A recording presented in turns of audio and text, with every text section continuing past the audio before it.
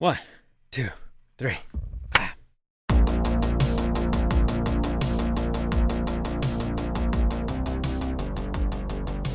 Hey, what's up, everybody? Welcome to another episode, very delayed episode of the Retro Time Podcast. I'm Jeremy.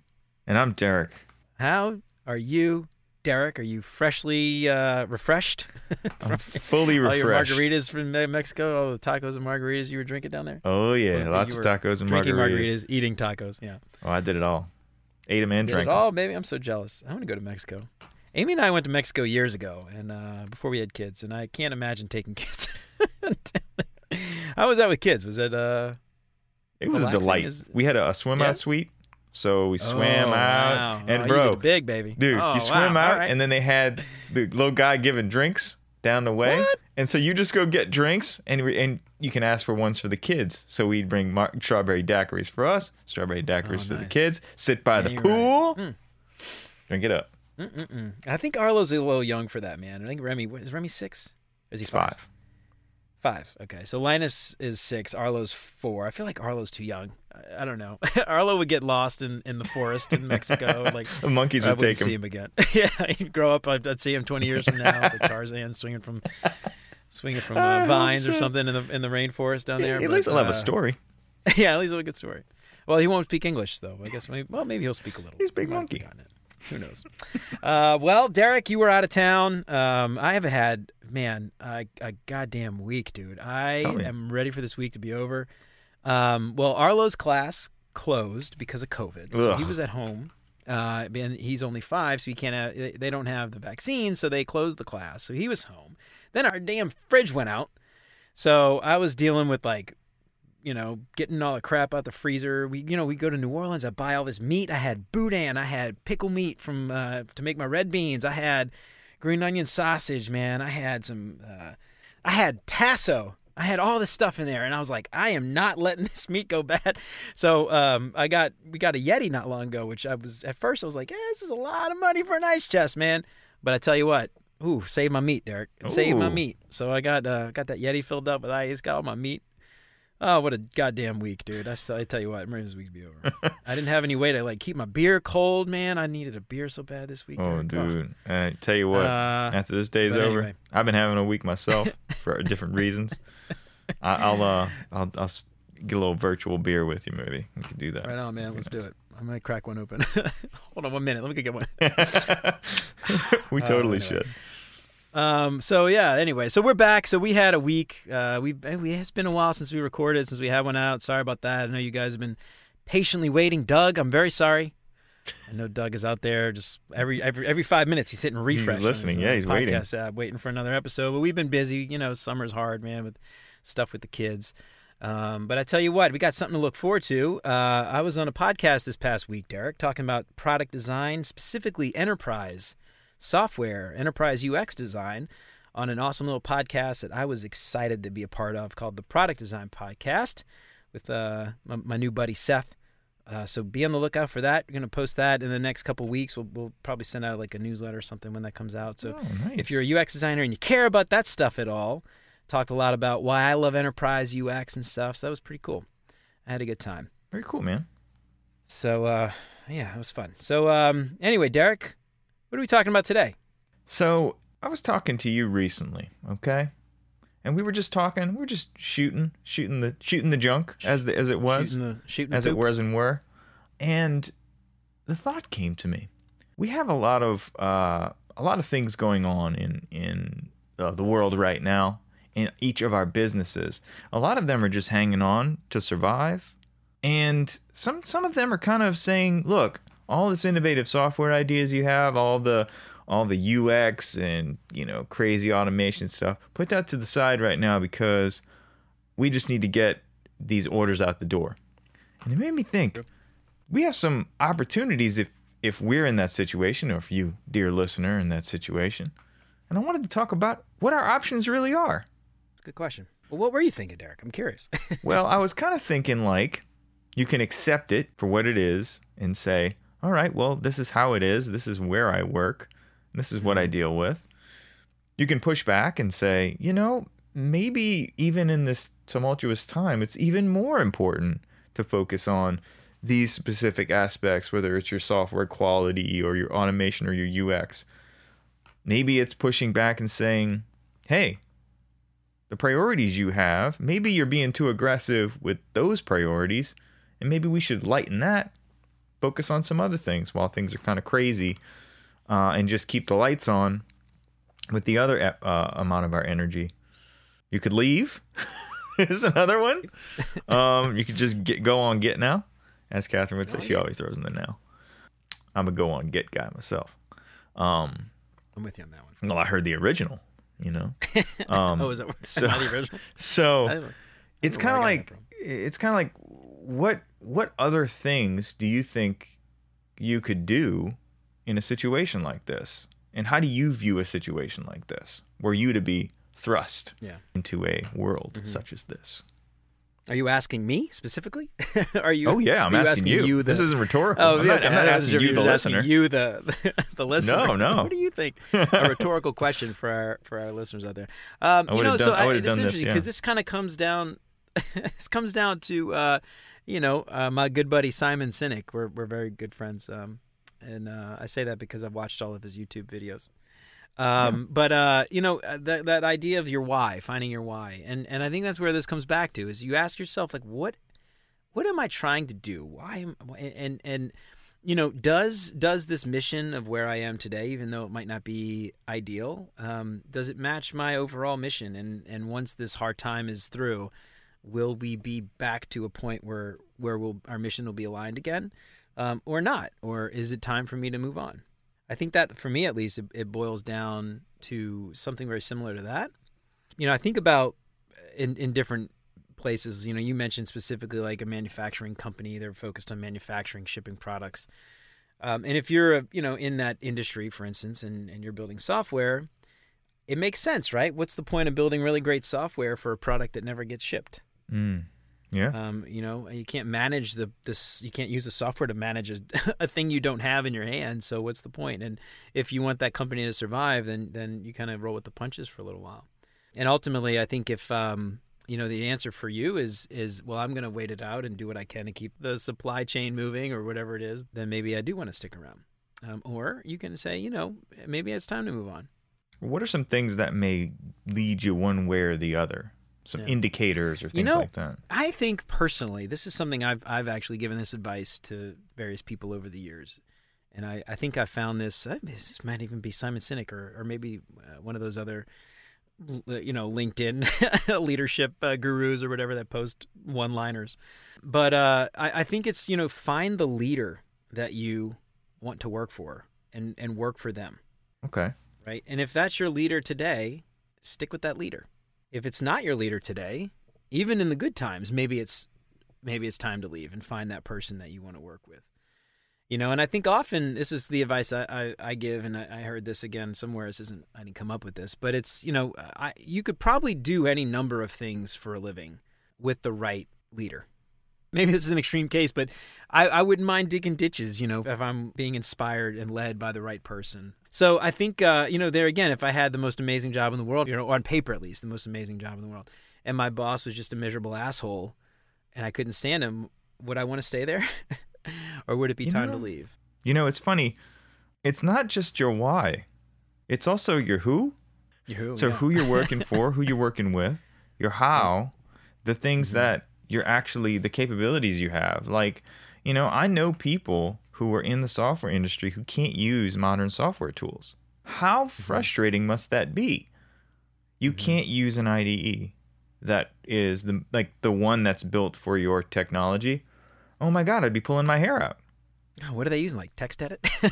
Some of them are using slightly more advanced text editors to do very difficult work that other tools are built to handle.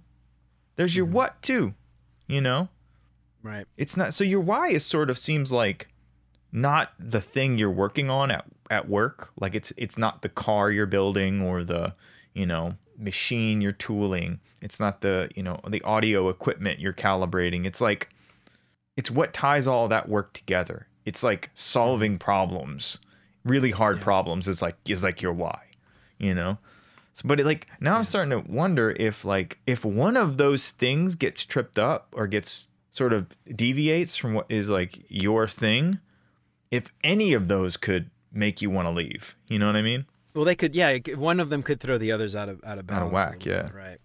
Yeah. So I guess use my example, and I wonder if my boss is listening. He probably. I doubt he does. But if he is, I don't want him to think I'm leaving or anything. But if I ask myself, for instance, I think about my why. We've talked a little bit about this, and if you listen to the Product Design Podcast in a few weeks, you can hear my why as well. But my why, I really love enterprise software design, building things for people who are using them to do work, because I love the idea of making someone's day better.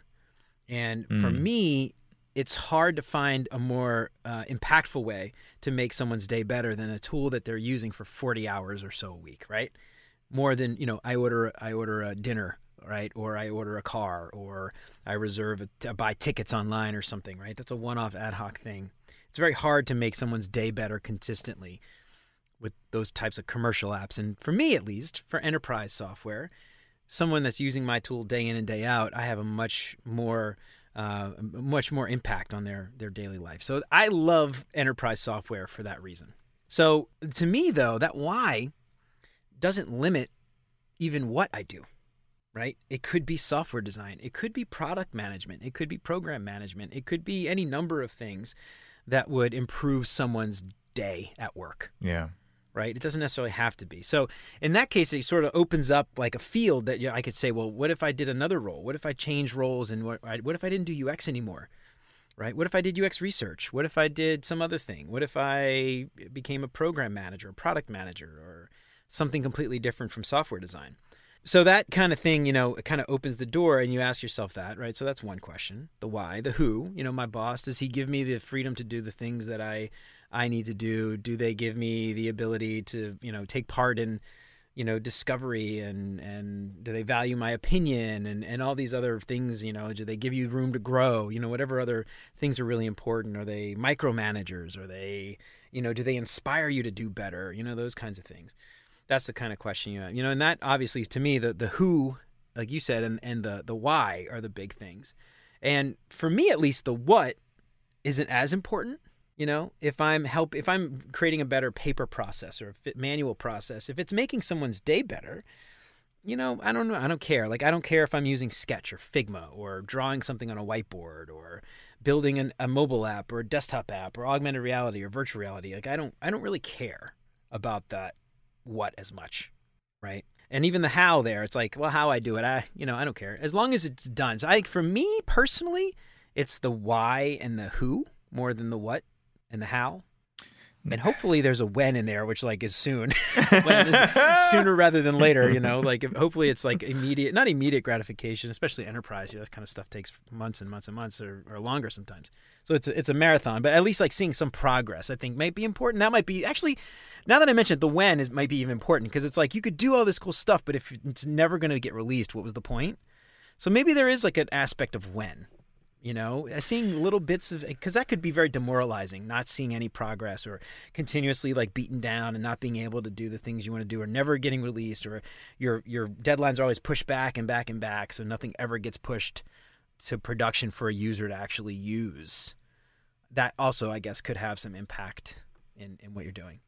Right on. It's funny. You got the who, you got the what, you got the why, you got the how, you got the when. Yep. And the final W, I know H isn't a W, it's got W at the end. The pay. No, I'm kidding. The old 6W, the pay. I'm just kidding.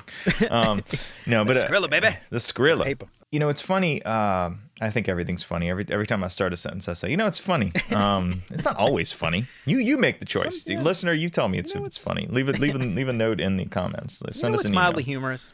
I was curious if you wanted to play a game with me called Break Your Bro. Okay, here's the way it works. All right, so you present a job where almost all of it's perfect, but then one thing's really messed up, and you see if they'll take the job. Because I know you well enough, and you know me well enough.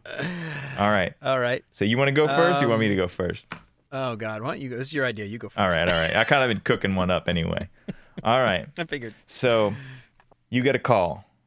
Jeremy, we got the perfect job for you. We know what your why is. You love making people happy. Well, we have a lot of people that need to be made happy. All right. Let me tell you a little bit about our business first, okay? All right. So we sell the most amazing product, and we're like a Fortune 500 company. I'm telling you, you will be the head of design. And the work you do will impact the people, and we'll give you the best tools that are available. No worry about licensing. We'll take care of all that. You'll have 10 people under you. All right? The thing is, this one kind of, we make assault rifles. Okay. When do you want to start? We'll pay you as much as you want. Oh man, this is interesting. So I guess it would depend who you sell them to. If you told me we're selling them all to Ukraine to fight the Russians, I'd be like, sign me up. Right on. So sign me up. Well, the point I'm trying to make in this silly example is that your morals do play a part. The way you feel about your job. The thing I would not recommend is leaving a job because the work or the what is boring, because that isn't your core driver. Your core driver really, I think, should be your why, and finding out why, working at Dunder Mifflin Paper Company, making people happy by delivering the paper they need, it can drive you through your day, and just know at the end of the day, I made those people happy, they would be able to like print books for kids. Like, you don't know what they're going to do. But sometimes it's like a little twisted, and I've had people message me and like tell me they didn't want to work at a certain company because they did certain things that they felt were immoral. That's fascinating. In the case of Dunder Mifflin, in your example, I think like in the office, right, it's supposed to be just this boring corporate America type of office setting, right? But I think for me though, like, if I think about the people on the manufacturing floor printing out that paper and having to go through this like awful, like, I think about like, office space, filling out TPS reports and all this shit. Yeah. And it's miserable. And Peter hates filling out TPS reports, and they complain about it constantly. What I would love is I would work for Initech, creating a way so that TPS reports were no longer necessary and no one had to complain about TPS reports. I would get joy out of that. Peter would love you. You know what I mean? Yeah. I would get joy out of helping Peter and his gang of misfits, feel like they're not being bothered. Do you know? I have a question. Like, so they don't have supervisors and supervisors coming in, and my only motivation is not to be bothered. Well, what if we could build some software for you so that you didn't feel like you were being bothered all day and you just got to be a really great software engineer? I'm wondering, Jeremy, do you like reducing people's frustration or making people happy? Which one, like, is there a distinction in your mind, or is it more? I think it's the frustration part. I don't, no one's ever going to be happy working.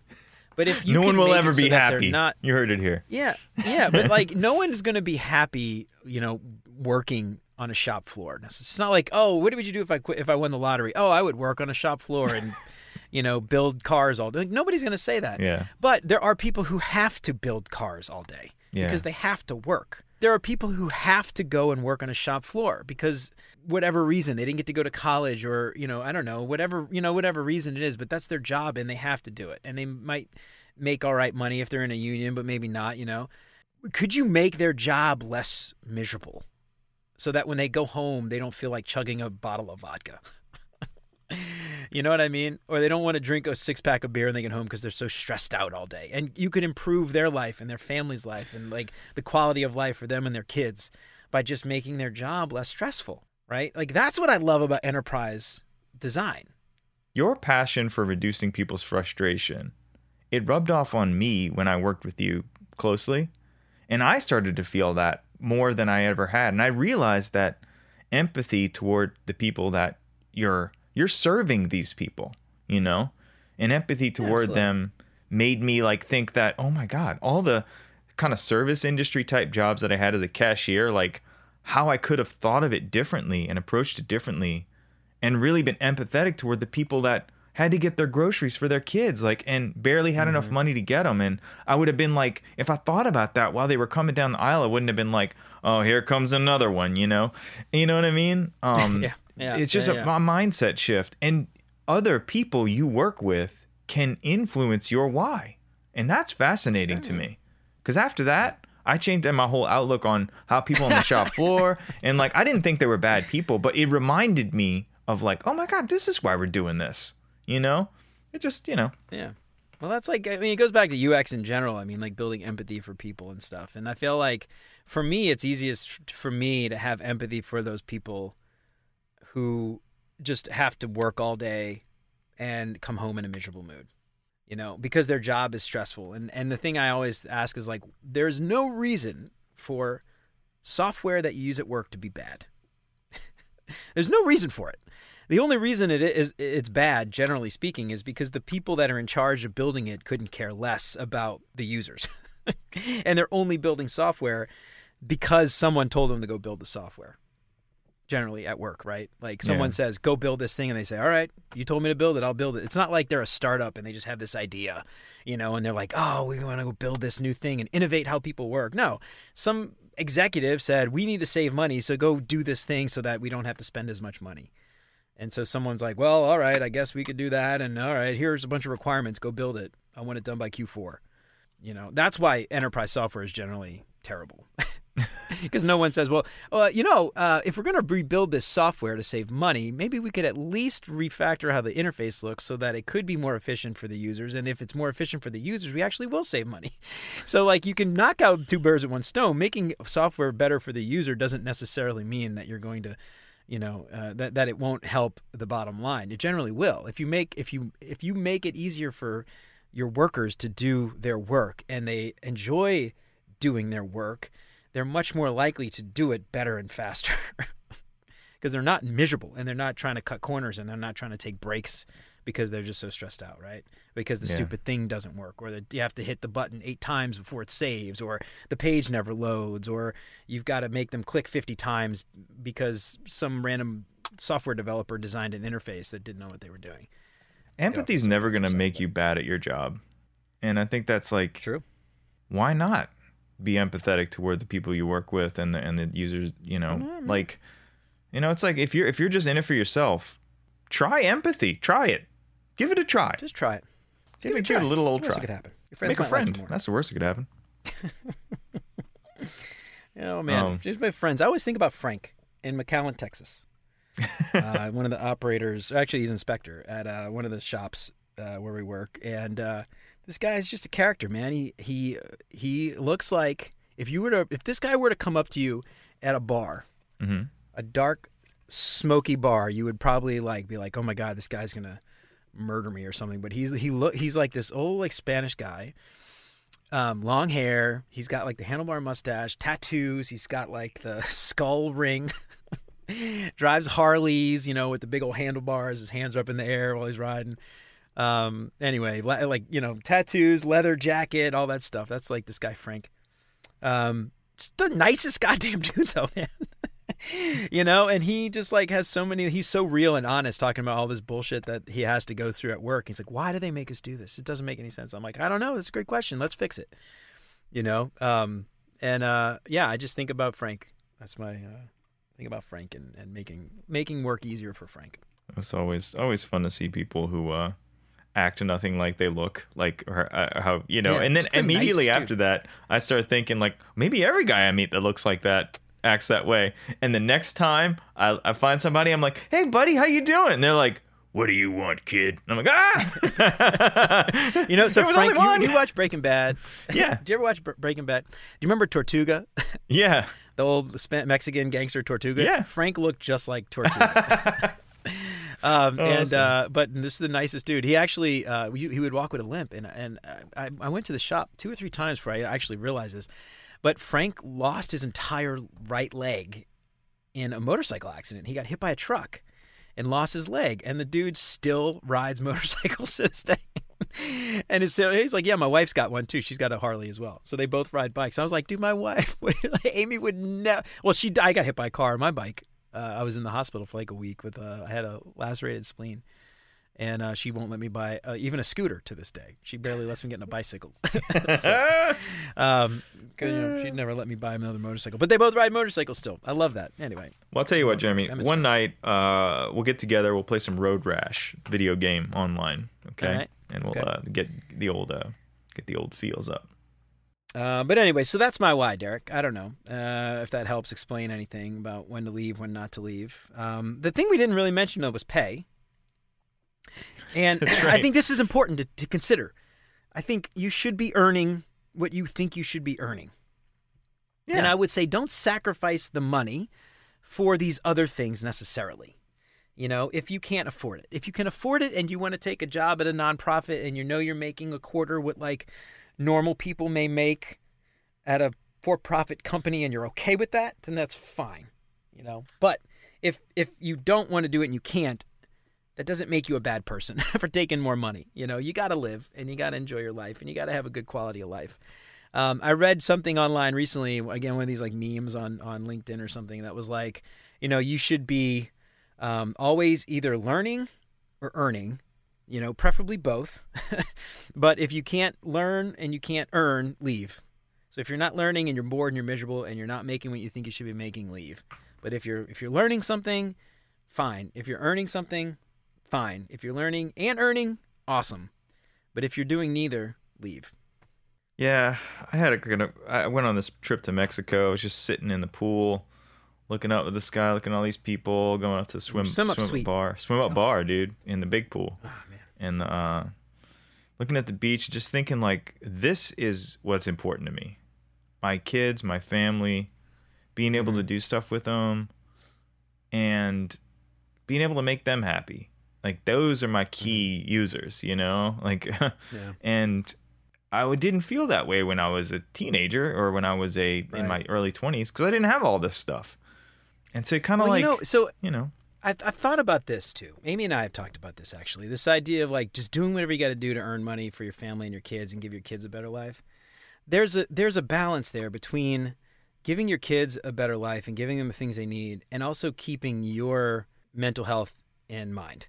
And making sure that you're not sacrificing yourself and being miserable so that your kids can have a nice vacation or something, right? Because ultimately, especially in this case, I think, this is my personal opinion, some people may disagree. If you make yourself miserable to where you're just beat down just to like make enough money to take your kids to do, buy them whatever they want and blah, blah, blah, and you're not there for them because you were so stressed out because of work and whatever other reason, are you improving their life?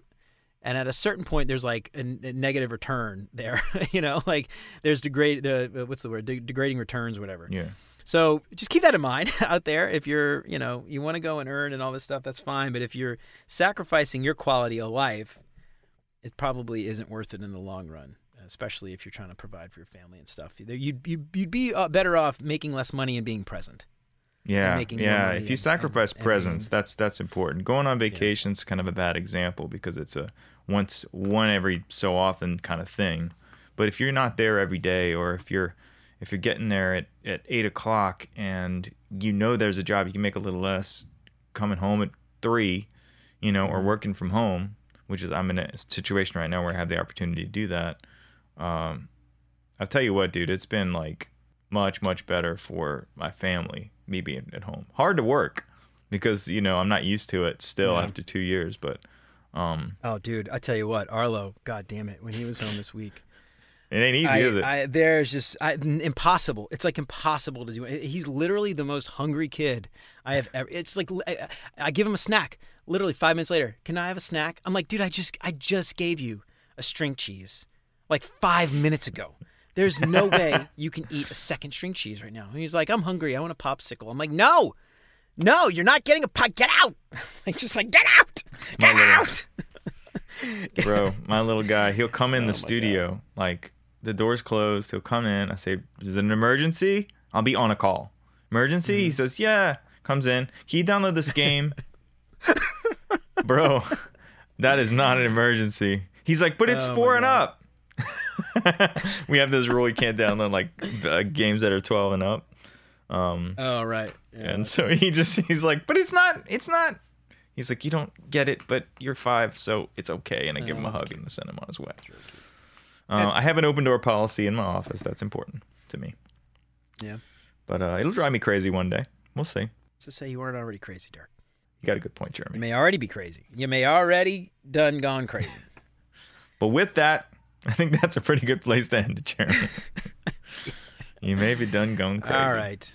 That's it. All right. Well, we are excited to be back. Happy to have another episode. I tell you what, Derek, what we need is like a backlog.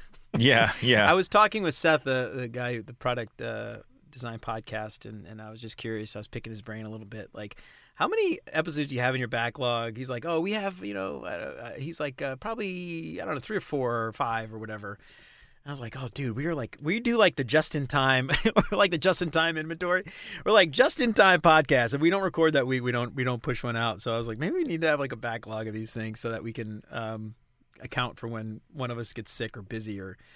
Oh, it was like a comedy of errors this past month because like I had to deal with stuff. You had vacation, I had vacation, then I had stuff with work, and you had stuff, and then I had stuff with the fridge and everything else. So it was a pain in the butt. But we'll try to figure something out.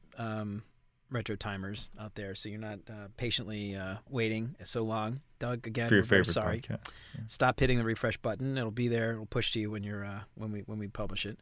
But check us out on retrotimepodcast.com. Get yourself some stickers. retrotimepodcast.com/stickers. Stick it up. Derek, we're working on those review jams. We're going to get those damn things one day. Oh, yeah, retrotimepodcast.com/reviews. Again, you leave us a 5-star review, and I'm going to stop saying you'll get a song. We're just going to say, leave us a 5-star review, and we'll put you in our backlog.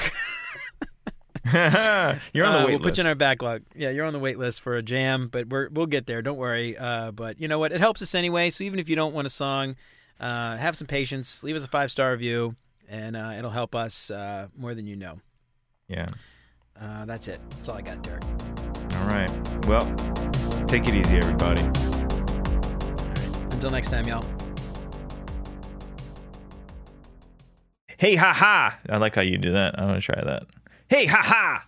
Hey, ha ha.